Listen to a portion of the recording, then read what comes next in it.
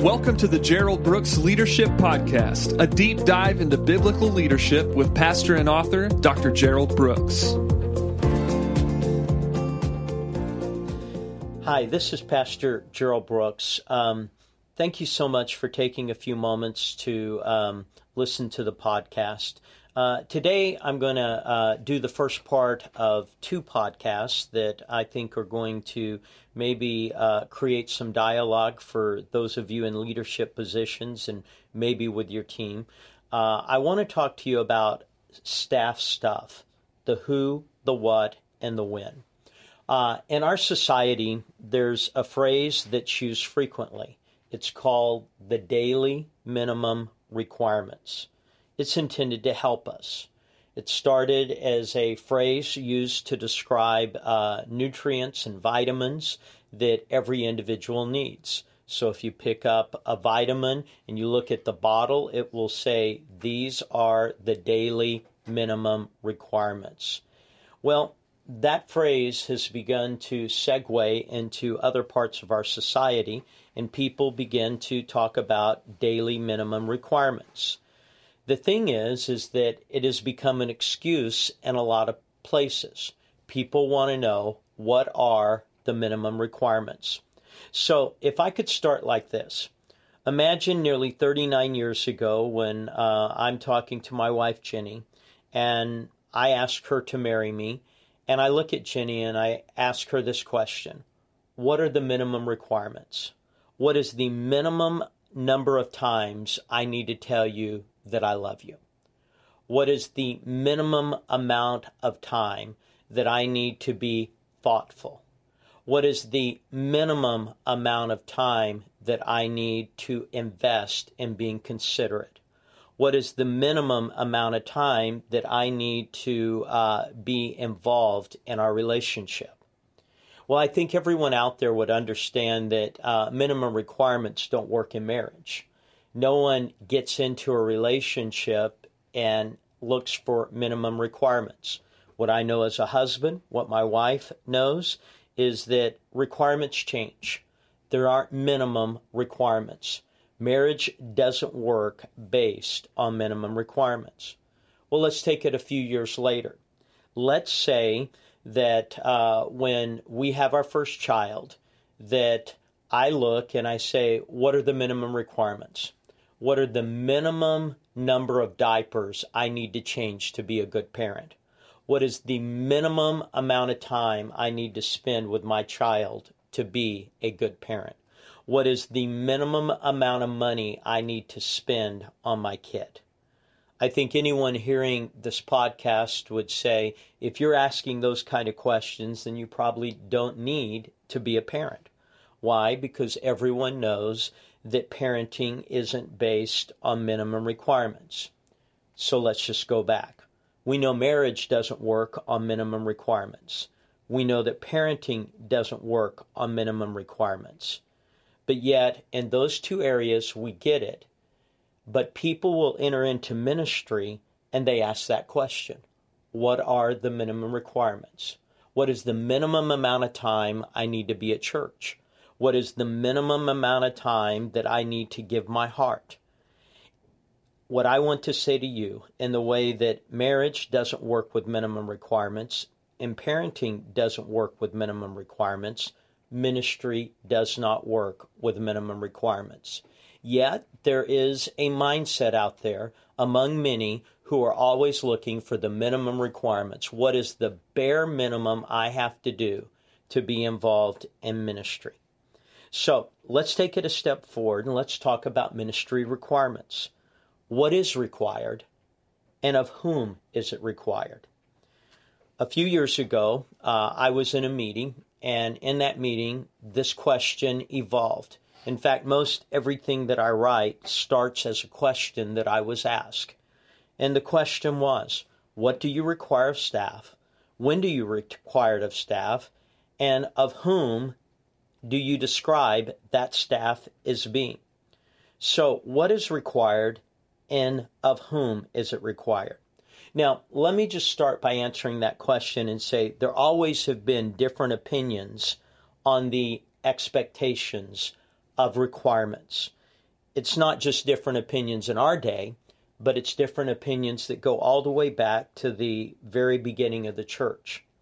Because in Acts chapter 15 and verse 39, it says that there was a contention that became so sharp between Barnabas and Paul regarding what were the requirements of a young minister named John Mark.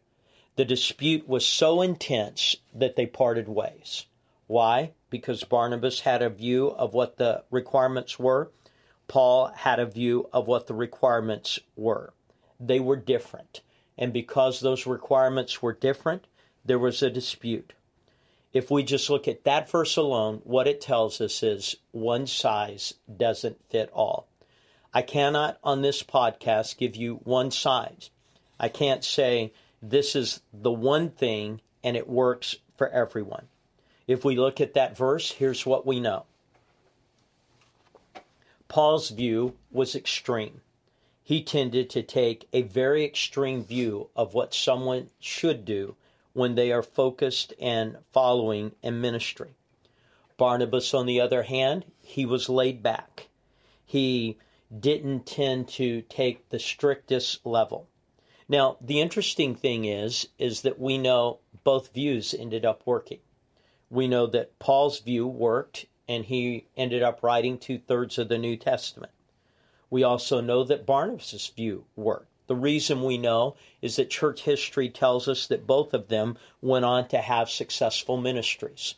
Paul did, Barnabas did, and we know that John Mark did, even in the midst of disputes. So I think the first thing that we have to acknowledge is that there are different opinions and there are different expectations, and we get that. Now, let me transition forward, and let me just start this way. If you're a senior pastor, you need to understand, and you've got to understand, that few will be as bought in as you are. Now, if I could just take this illustration and use it in my case. Some 39 years ago, I went into ministry, but 34 years ago, I started this church. This church started with God giving me a dream, God giving me a vision. It started after an extended time of prayer. Can I tell you something? When it starts with you, your views tend to be greater than anyone else's view. I live for this church, and in many ways, die for this church. But what I have to understand is that the people on staff around me, except for a couple, few will be as bought in as I am. So in 1 Thessalonians, Paul writes in chapter 3 and verse 8, he says, "For now we live if you stand fast in the Lord." Do you get what Paul said? He said that I live, I have life when the ministry's going well. When the ministry is happening and you're doing well, then we live. That's a pretty powerful statement. What I can tell you, and it's not negative, I've had a lot of people on my staff, but most of them live very, very well, whether the ministry's going well or not. If the ministry's going through a struggle, doesn't stress them out at all. They're going home, they're sleeping well, they're eating well, they're responding well. Why? Because very few will be as bought in as the senior leader. In Philippians chapter 2 and verse 20, Paul says, "For I have no one like-minded who will sincerely care for your state." He was saying, no one thinks like I think. No one has the mindset that I have. No one thinks about this and takes the deep dive into the thought patterns regarding this the way I do. And then in 2 Corinthians chapter 11 and verse 29, he says, "Who is weak, and I am not weak? Who is made to stumble, and I do not burn with indignation?" He's saying again, my well-being is tied directly to the people that I'm ministering to. When the people that I'm ministering to are doing well, I do well. What is he describing? He's describing an attitude that few are going to have. He says it. He said, there's no one like-minded. There's no one who thinks on these terms.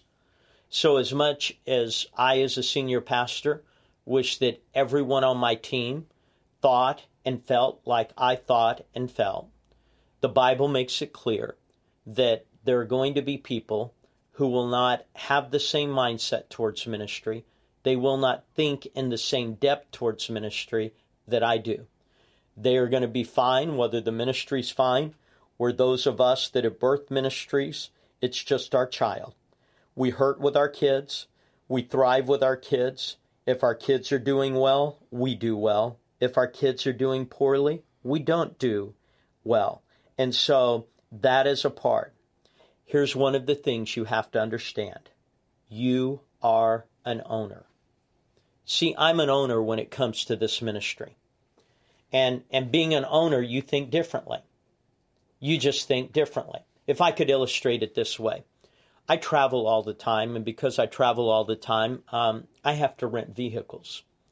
Well, I know people say you don't have to do it, but I get the insurance. The insurance that says, hey, if anything happens to this vehicle, I don't have to pay a thing. I get it that people say my credit card covers that and my personal or my business insurance covers that. But I like knowing that if something happens to that vehicle, I just get to walk away. I don't have to turn around and think about it. Don't have to spend a moment on it. You know why? Because I'm not the owner. I'm going to sit there. Literally, I was in Naples, Florida. I backed up, ran into a pole. The back bumper is literally dangling down.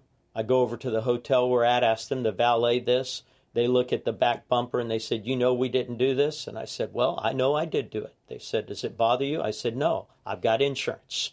I'm going to drive it in. I'm going to drop it off. I'm going to leave, and I'm going to sleep well. Well, that's because I'm not the owner. And there's a difference between being an owner and a renter. And see, in ministry, you know that there are people who own it, and there are people who are renting it. For a period of time, it's theirs. But when that lease is over, when that moment's over, they're going to turn in that ministry and they're going to walk away, and it's not going to be a consideration to them. So as the key leader, the first thing I have to understand is that not everyone's going to own things the way I own them. And I have to understand that some people around me are renting. And some of them are renting to buy. The way that you can go do furniture and you can say, hey, I want to rent to buy that I may want to keep this. There are people on my staff who are making the decision, is this the long-term journey for them? Now they're renting and they're planning on buying, but they still have the back door. And then there are people who just rent. They know that it's a limited amount of time. And even though we may be totally bought into them, they're not totally bought into us. And we get it. I have a dear friend, his name's Tony Cook. When I first did this message, he said, you need to add a fourth characteristic. He said, there are owners, there are people who rent to buy, and there are renters. But he said, there's also squatters, people who are none of the above. They're just going to be there and they want to see if it's going to help their ministry. And if it doesn't help their ministry, they're going to move on pretty quick.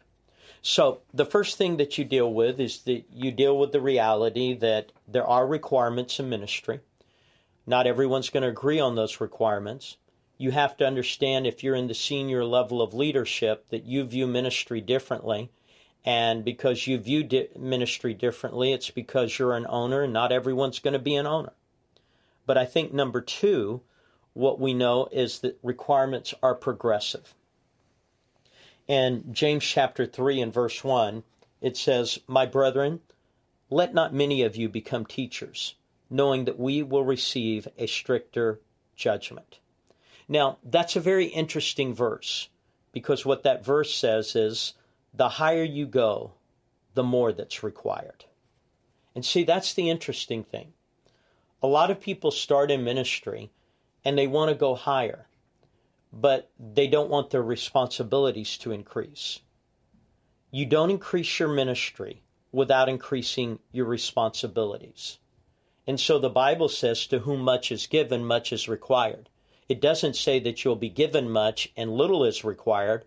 The requirements increase based on how much you've been given. See, I watch around our church and people want to be on the stage. Here's what I know. When you step on the stage, the requirements have changed for you. Because you can be in ministry and never be on the stage. But when you step on that stage, you're going visible. And when you step on that stage, the requirements change. And if I could put it in today's terminology, you can't have status without cost. But a lot of people do want increased status, but they do not want increased responsibility. So, to anyone who is on staff, I think the Bible is crystal clear that when it comes to being on staff, if you want to go higher, more is going to be required of you. And you can't be asking the question, well, how can I get more without doing more? And that seems to be the dichotomy. That seems to be the dividing line. Because people are very comfortable with their responsibilities when they begin in ministry, but they want their ministry to grow. And as the ministry begins to grow around them, they still want to have the responsibility level that they had when they first began. But the truth of the matter is the Bible declares that that cannot happen. It says, when you begin to move into new levels of ministry, teachers, you're going to be seen, you're going to be heard, you're going to be known. Then there's a stricter judgment. The Bible makes it clear that God's looking at you differently. Whether you look at you differently, God's looking at you differently. Whether you understand there's a difference, God understands. Here's one of the interesting things to me. I've watched people who are non-Christians, and they watch ministers. And when they watch ministers, they will come back and say, well, they did this. They shouldn't be doing that. You know what that center's saying? That center's saying they get it. They understand that the higher someone is in ministry, the expectations change. Because that's what they're saying. You don't get to have small expectations in large ministry. The larger the ministry, the greater the expectations. So, thought number 2, the requirements are progressive. The next thing, standards must be clearly communicated repeatedly. Now, if I could go back to that point about saying that senior leaders are owners, I would say that in my case, there have been times when I have failed in this. See, I've done ministry so long that there are values and there are ways of thinking about ministry. I just take it for granted. I just assume everyone thinks that way. I assume everyone gets it. I assume everyone understands it. I assume that everyone really recognizes that, hey, if you're in ministry, this is the expectation. And many times when you've been in ministry a long time and you've been over the same ministry a long time, you don't communicate as clearly and you don't repeat it. Here's what I want to say to every leader. You'll never say it often enough. You will never say whatever the standards are for your ministry. You will never say it often enough. You'll never say it clearly enough. You're always going to have to be coming up with ways that you say it clearer. You know, I do a series of lessons. I call it GOC, Grace Outreach Center 101. Honestly, over 34 years, I've taught that hundreds, maybe thousands of times. There are people on my staff that have been with me a long time. They've heard it hundreds and thousands of times. But I constantly have to repeat it. Why? Because there's new people. And new people don't know what we stand for. And there are old people who forget what we stand for. So you never say it often enough.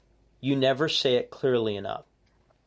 I had the opportunity to go to the headquarters of Chick-fil-A and was in some meetings dialoguing with some of their key thinkers, the individuals that really are the leadership behind the Chick-fil-A culture. And one of the things that they made clear is they said if you are going to be successful in their kind of industry, you have to constantly communicate the culture and the value. You have to. You have to communicate it constantly. He put it in such a great way. He said, we know that we're going to have a 100% turnover rate, that we are going to be the first job that a lot of 16-year-olds have. But he said very few 16-year-olds that work at Chick-fil-A are saying, hey, this is where I want to work the rest of my life, and this is where I'm going to be a part of. We're their first job. We may be their second job. We're not their last job. We know that we are going to have new employees all the time. And therefore, if we do not repeat constantly and continually and clearly, we will not be able to send the value of who we are down. Now, that being said, standards must be clearly communicated repeatedly. We've got to say point number 4. Not everyone is the same. When it comes to understanding the standards, not everyone is the same. In fact, the verse that we read in James chapter 3 and verse 1, it would indicate that more is required of people who are visible than those who are less visible. But here it is, not everyone's the same. People sometimes say, well, what about staff? Well, to be honest with you, the Bible's pretty clear about staff. Anyone who's going to be in a staff position, it's covered in Timothy, it's covered in Titus, it's covered about how they are to live their lives, how they are to function in life, how they are to process life. There are about 17 requirements between Titus and Timothy that are mentioned. That's really not up for dispute. If you're going to dare go into ministry, then the Bible has given a very, very clear standard. And it says there's a way you live your life, there's a way you conduct your life, there's a way you process your life, and there are biblical standards. So when it comes to people who are in staff positions and they're going to be in full-time ministry, there are 17 requirements that are listed in those 2 New Testament pastoral epistles that really do describe what life is to be like. So those aren't my standards, those are God's standards. And if someone's in ministry and they have a problem with those standards, it's not my group they're having a problem with, it's God that they're having a problem with. God's not going to change his standards, whether you're young or old, whether you've served a little or you've served a lot. It's just clear. There are ways that you live your life, and you live your life in those particular ways. But then there's volunteers, and this is where it gets a little bit murky. What do you do with volunteers? Well, to be honest with you, volunteers don't have the same standards. Now, is there to be a heart condition that's created? Yes, we've talked in other podcasts that volunteers are to be taught the heart of servanthood. But even then, the standards are not the same. The standards are a little bit different. But then there's people who just attend your church. Well, what are the standards there? They're different. See, if you're staff and you're full-time in ministry, the Bible's clear about those standards. If you're a volunteer and you're just helping out, the standard's a little bit different. If you're just attending the church, the standards are a little bit different from that. So you have to understand that not everyone is the same. Let me give you a 5th thought, and then we're going to conclude. It's all right to have house rules. It's all right to have house rules. If I can put it to you this way, in the Brooks house, growing up, we had house rules. There were rules that were unique to our house. And those weren't rules that I know everybody else who had kids had. They were the rules that Jenny and I set, and Jenny and I lived by, and we said, these are the house rules. Well, one of the things that I can tell you is that it's all right for any church and any ministry to have house rules. These are not necessarily the biblical standards. They're more how you translate those standards into the culture of your church. And let me say, when I talk to ministers, most struggles are over house rules. They're not over biblical rules. They're over house rules. And they're just ways that you do things. So let me just put it to you this way.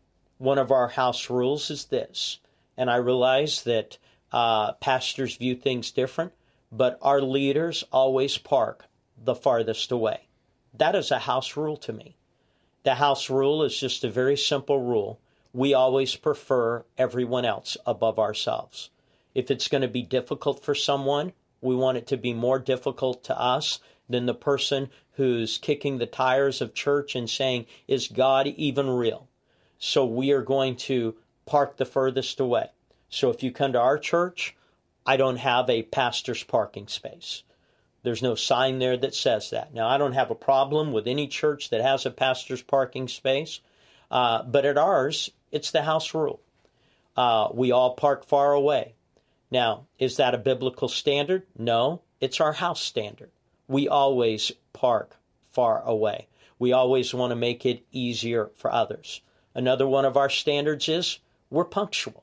We start on time. That is a house standard. I have people who will come and they'll say, hey, I wish the worship was longer. And I look at them and I say, if you showed up on time, it would be longer. Why? Because a lot of people don't know the house rule. They don't know that we're going to be punctual. We're going to start on time. That is a part. I want to value other people's time, and I want people to value my time and our church's time, so we're going to be punctual. Well, another one of our house rules is that we always sit up front. I don't want my leaders in the back hanging out in the hallway. I want them up front. Because when you have leaders hanging in the hallway, someone who's young in the Lord, they think that when you become a leader, you hang in the hallway. I don't want anyone who's young in the Lord to get the impression that you hang in the hallway. I want them to get the impression when church is going on, we do church. Well, those are house rules. I go to other churches. Those are not the house rules, but we communicate those. We communicate where we're going to park. We communicate where we're going to sit. We communicate where we're going to, when we're going to start, and we stick to it. Those are house rules. So people who come on, they know that those are the house rules, that they're giving that opportunity, and it all communicates our values. When you become a leader, you lose the right to think about yourself. We're going to think about others when it comes to where we park. We're going to think about others when it comes to hanging out in hallways or just hanging out around the coffee shop. We are going to think differently when it comes time to start a service. I mean, honestly, when it comes to our coffee shop, when the service starts, the coffee stops. Why? Coffee's not more important than the ministry of God. So we want to be punctual. So most struggles are over house rules. If you've never written down your house rules, you need to write them down. If there's not a plan to continually communicate them, you need to continually communicate them. Don't assume people know. Why? The house rules, they are the way that you do things, and you have to clarify them. Not only what you do, but why you do it. As I said, this is going to be a two-part podcast. This is the opening part. And in a couple of weeks, we'll have the second part where we sort of dig down a little bit deeper on what's required, when it's required, and of whom is it required. Thanks so much. As I mentioned at the beginning, this is one of the lessons I do at Roundtables. And every year we do new Roundtables. We'll be starting our new material in January here at my church in Plano. But if you ever want to go onto our webpage, it'll list where our roundtables are going to be. And those are highly interactive moments. I think you'll be blessed if you've never gone to one. Thank you so much for all that you do. Thank you for what you do for the kingdom. We're proud of you. Thank you for listening to the Gerald Brooks Leadership Podcast. If you'd like more information on Dr. Brooks's books, audio, or speaking engagements, please go to geraldbrooksministries.com.